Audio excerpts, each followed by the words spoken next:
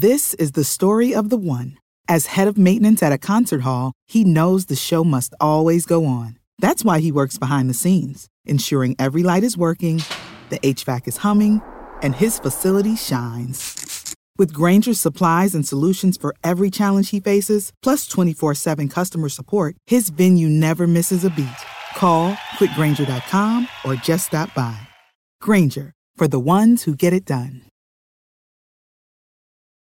When you need mealtime inspiration, it's worth shopping Kroger, where you'll find over 30,000 mouth-watering choices that excite your inner foodie. And no matter what tasty choice you make, you'll enjoy our everyday low prices, plus extra ways to save, like digital coupons worth over $600 each week. You can also save up to $1 off per gallon at the pump with fuel points. More savings and more inspiring flavors make shopping Kroger worth it every time. Kroger, fresh for everyone. Fuel restrictions apply.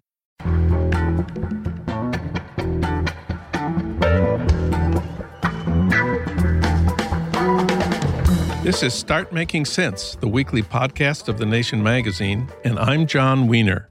What the Democrats have done wrong and what they've done right in American history. For that, we turn to Michael Kazin. He teaches history at Georgetown. He edited Dissent magazine for 10 years. He's written for the New York Times, the Washington Post, the Guardian, and The Nation. He's also written 6 books. The new one is What It Took to Win, A History of the Democratic Party. Last time we talked here, it was about democratic socialism in America. Michael Kazin, welcome back. Good to be here, John. Well, today we're not going to talk about politics for the last week. We're going to talk about politics for the last century. If you had to describe Democrats before FDR in a single sentence, what would you say? I would say they believed in egalitarian whiteness, that they were representing and tried to represent the interests of majority of ordinary white men.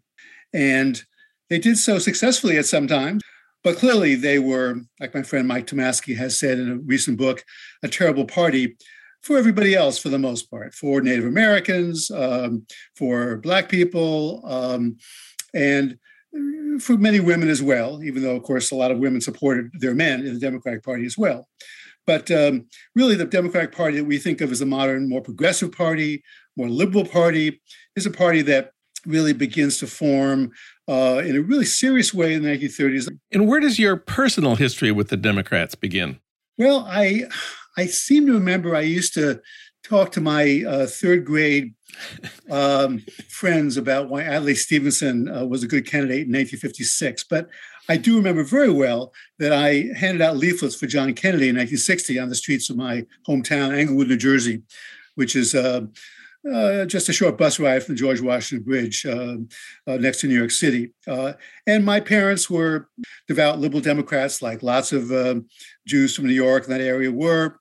And so in many ways, even though I'm a leftist and a democratic socialist, I've also been a capital D Democrat for most of my life. Have you always supported the Democratic candidate for president? Not in 1968, when I was in a group you know well called Students for Democratic Society when I was in college. And then the Vietnam War turned me against the Democrats. Of course, the Vietnam War was a war being prosecuted by Democrats, Lyndon Johnson, and the Democratic candidate in 68, Hubert Humphrey. So I joined a march in Boston calling for people to vote in the streets, vote with your feet, not to vote, in other words, but to demonstrate instead. In 1980, even though I certainly preferred Jimmy Carter to a degree to Ronald Reagan in that election, I was so fed up with Jimmy Carter's lousy presidency, his helping to ignite a new Cold War with the Soviet Union, that I voted for a candidate most people probably never heard of, named Barry Commoner, a left-wing environmentalist who ran as a candidate for a new party called the Citizens Party, who got all of 250,000 votes. Our modern political history, as you say, begins really in 1936 with FDR's huge re-election victory that year. You call it the most complete victory in the history of partisan presidential elections. How did he do it? He did it by putting together a coalition, a majority coalition, which is how Democrats become a majority party. They put together for the first time both white people and Black people. because 1936 is the first presidential election where a majority of Black voters who were able to vote, in the South, of course, most could not, for the first time, a majority of Black voters vote for the Democratic candidate instead of the Republican candidate, and they've done so in every election since. Also, the union movement was surging in 1936. Unions were being organized in the auto plants and steel mills and elsewhere.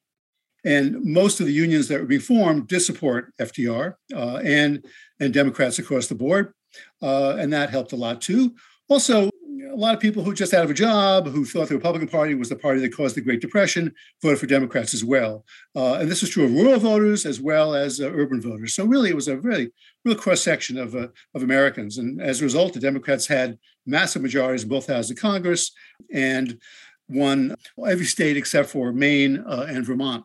And the next big transformative moment came in 1964, LBJ versus Goldwater. LBJ's victory then, it's still worth recalling. LBJ got 61.1%. That's actually more than Reagan got in 1980. His victory margin was 16 million votes. The new Senate for LBJ had 68 Democrats, more than 2/3. So what can you do with a landslide of that proportion? You can pass Medicare. You can pass the war on poverty, and you can pass the Voting Rights Act, the late lamented Voting Rights Act. This was a huge transformative moment for American history, but in 1966, in the midterms, it was a disaster for the Democrats and for LBJ. What went wrong? What happened to the massive majority, supermajority that Johnson had created? A couple things. First of all, the Vietnam War was becoming unpopular. It wasn't yet unpopular among the majority, but it was becoming unpopular, including among a lot of liberal Democrats who didn't vote for Republicans, but some of them sat out the election. Also, the white backlash, against the Civil Rights Movement, against the Civil Rights Act. George Wallace, the governor of Alabama, was becoming more popular among a lot of white working class Democrats, not just in the South, but in the North as well. And the war on poverty was seen as, by a lot of Americans, as giving money to poor people who weren't working. One of the lessons that Lyndon Johnson failed to learn from his mentor, Franklin D. Roosevelt, was that the main programs that Roosevelt passed and signed and Democrats enacted in the New Deal were programs that were perceived as helping the large majority of Americans. Unfortunately, in the 1960s, the main programs that most people heard about that the Great Society enacted, with the exception of Medicare, were programs that were perceived as helping only a minority of Americans. And of course, the anti-poverty program, though it helped all poor Americans to a degree, was perceived, again, as helping mostly African Americans. So white voters who felt that, this was supposed to be their party and supposed to be their government, why was it helping people who were not like them?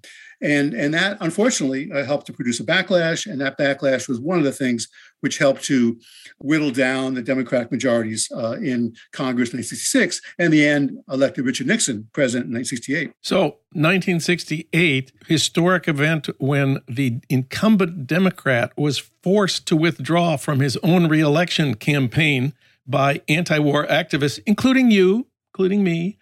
So the story of 1968 in the Democratic National Convention in Chicago is well known.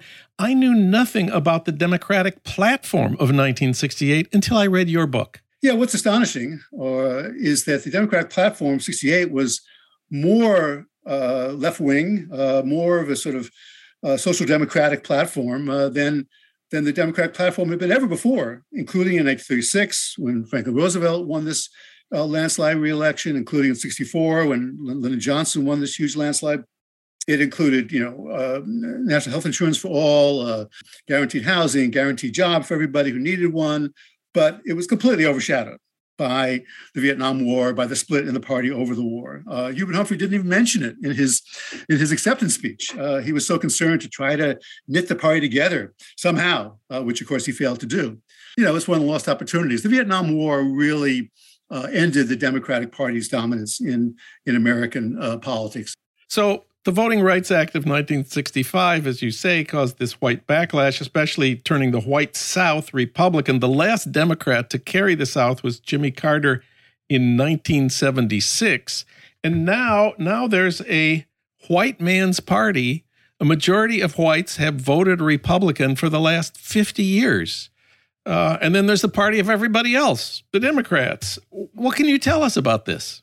The Republicans are the white Christian party. Now, they picked up gains among Latinx people in the last election. Picked up some votes among African Americans and Asian Americans, but basically it's overwhelmingly a party of white Christians, especially away from both coasts.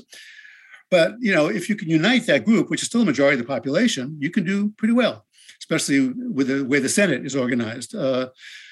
And so many predominantly white states, of course, have the same number of senators as states like California and New York. At the same time, the Democrats are a broader coalition racially, in terms of class as well, and education. But that makes it difficult, I think, for Democrats to agree on what they stand for and to agree on one leader who they all get behind. That's also been a problem. I think the Democrats do best when they promote universal programs, when they devote programs that the large majority of Americans can benefit from. Social Security, Medicare, national health insurance, a minimum wage, and aid to education. Some of the programs in the Build Back Better bill, omnibus bill, which of course is not going to pass because of two senators, Democratic senators, not willing to do away with the filibuster for this bill. But in the end, to become a majoritarian party, which of course the Democrats always want to be, that's how you win elections in an ongoing way. I think you have to advance majoritarian programs. It doesn't mean you can't talk about other programs as well. You have to talk about racial justice. You have to talk about gender justice. But the programs that you put out front, I think, and that you try to get people, especially in the swing voters in the middle of the electorate, aren't sure in any given election which party they're going to vote for. I think those are the programs, the universal programs that will win them over. And that is, unfortunately, a two-party system, how power is won. And the Democrats' next big chance to restore an FDR 1936 type strategy came with the financial meltdown of 2007 and 8, which led to the electing of Obama and another Democratic sweep of Congress. Democrats gained 8 Senate seats. There were 2 independents, so they had 59 seats in the Senate. We said, it's 1936 all over again. It's 1964 all over again. Obama can be the new FDR. And then he put all his capital into the Affordable Care Act, Obamacare. Was that a mistake? I'm not sure. I go back and forth on that. He wanted to do one big thing. And the ACA, at least as originally drawn up, was one big thing. And of course, it's proved to be popular. It's still on the books, and it's a step towards what you and I would like, which is, national health insurance, Medicare for all, in one form or another. And I think American social policy doesn't usually operate with one huge, massive, reform. Even Social Security didn't cover a lot of people when it was first passed in the mid-1930s. And so I think it was a good idea to pass Obamacare. Part of the problem, though, was that there was no big movement behind it, as there was, for example, behind Social Security. A lot of people, even when Democrats, wanted some sort of help for people who were older. There were all kinds of movements to do that before Social Security passed. Similarly, the Wagner Act, National Labor Relations Act in 1935, giving the government, power over running union elections and punishing employers for unfair labor practices. There was a huge union movement that was surging, which made that possible. That wasn't true for Obamacare. That's one of the reasons I think why it was difficult to pass, because there wasn't a real pressure on a lot of people, even Democrats in many places, to pass it. And also, I think Obama lost a chance to be the kind of left-wing populist that FDR was in many ways. He believed, and his famous speech in the 2004 Democratic Convention in Boston, where he introduced himself to most Americans, talked about there's no red America, no blue America. He believed in his heart, I think, in compromise, in bipartisanship, in bringing Americans together across these lines. And the Republicans weren't buying it. And it took them a long time to realize that. By the time he realized it, the Democrats had lost their majorities. One of the most striking changes in the party system over the last century is the way women have ended up as Democrats and men have ended up as Republicans. I think that it's hard to remember the last time a Democratic candidate won a majority of male voters, certainly not in the last 50 years. There's this sort of gendering of our politics, whereas the politics of caring is feminine and the politics of personal responsibility is masculine. So the Democrats rely on turning out women. Is this our future? I mean, as long as there is a gender split culturally in our country, some would argue biologically, between people who have children and people who don't. Issues like abortion are going to be big issues. Women, of course, are more pro-choice than they are pro-life. Men are more 50-50, depending on the polls. Women are active in both the pro-life and pro-choice movements, but I think that issue does tend to help Democrats as well. So, as long as those, as quote, women's issues are seen as issues that Democrats care more about, I think the gender split will exist. But it really didn't begin to happen until the 1960s. Before then, actually, women voted more Republican than men did because they were more conservative, and there were many fewer of them were in labor unions, and most people in labor unions voted Democratic at the time. So you end your book in Las Vegas on election night in 2018 at Caesar's Palace Hotel. Wonderful finale. Tell us about that. Yeah, well, actually, full disclosure, my son, Danny, was the campaign manager for the Democrat running for the Senate, Jackie Rosen, who was elected in 2018. So I don't usually hang out at Caesar's Palace, though. The center of the Democratic Party in Las Vegas, and really the engine of the Democratic Party in the state, is a culinary workers local, which is mostly in Las Vegas and Reno, the big casino and entertainment tourist centers in Nevada. And they are quite a remarkable union. First of all, they have, something like 50,000 members. They represent almost all the workers in the major casinos and hotels in Las Vegas, and most of them in Reno as well. They have a great healthcare plan.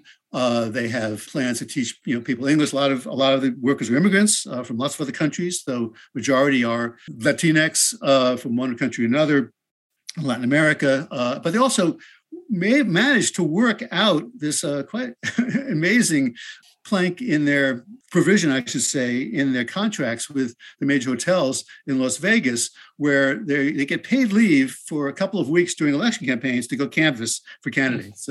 That's quite remarkable. I don't know any other union in America that has that provision in their contract. Maybe others do. I just don't know of it. And of course, that means that they are really essential to Democrats winning in Nevada. And Nevada is a swing state. It's a purple state. Democrats have been winning it in the last few elections, but Republicans won it for a long time under Nixon and Reagan. They won it pretty easily. And so Harry Reid, the late former majority leader of the Democrats, sort of cobbled together this connection between the Democrats and the culinary workers in Nevada about 20 years ago. And it's held up until now. And that's the kind of thing I think Democrats need more of. They need, first of all, unions have to grow and to help working people generally, and also to help Democrats, because unions tend to support Democrats, and Democrats tend to support union demands, especially when unions are strong, as they are in Las Vegas and Nevada generally, but also because that connection to the working class population, organized working class population, is really essential to rebuild, I think, a majority coalition. Because most Americans, after all, are working class. They did not graduate from college. They have jobs, earning wages, and that should be the future of the Democratic Party. Michael Kazin, his new book is What It Took to Win, A History of the Democratic Party. Michael, thanks for talking with us today. This was great. Thank you, John.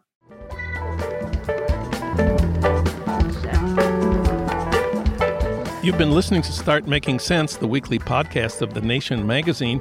You can hear more interviews like this one at thenation.com, and you can subscribe to Start Making Sense at iTunes Podcasts, Pocket Casts, Stitcher, or wherever you get your podcasts. I'm John Wiener. Thanks for listening.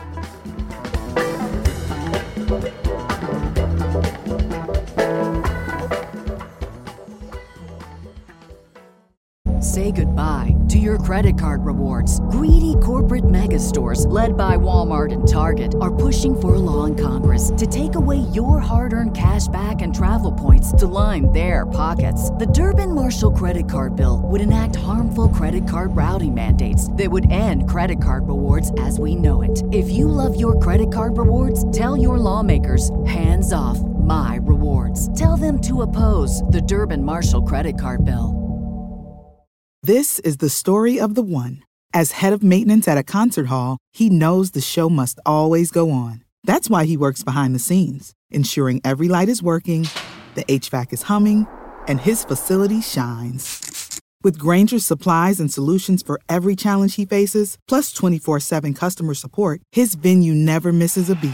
Call quickgranger.com or just stop by. Granger, for the ones who get it done.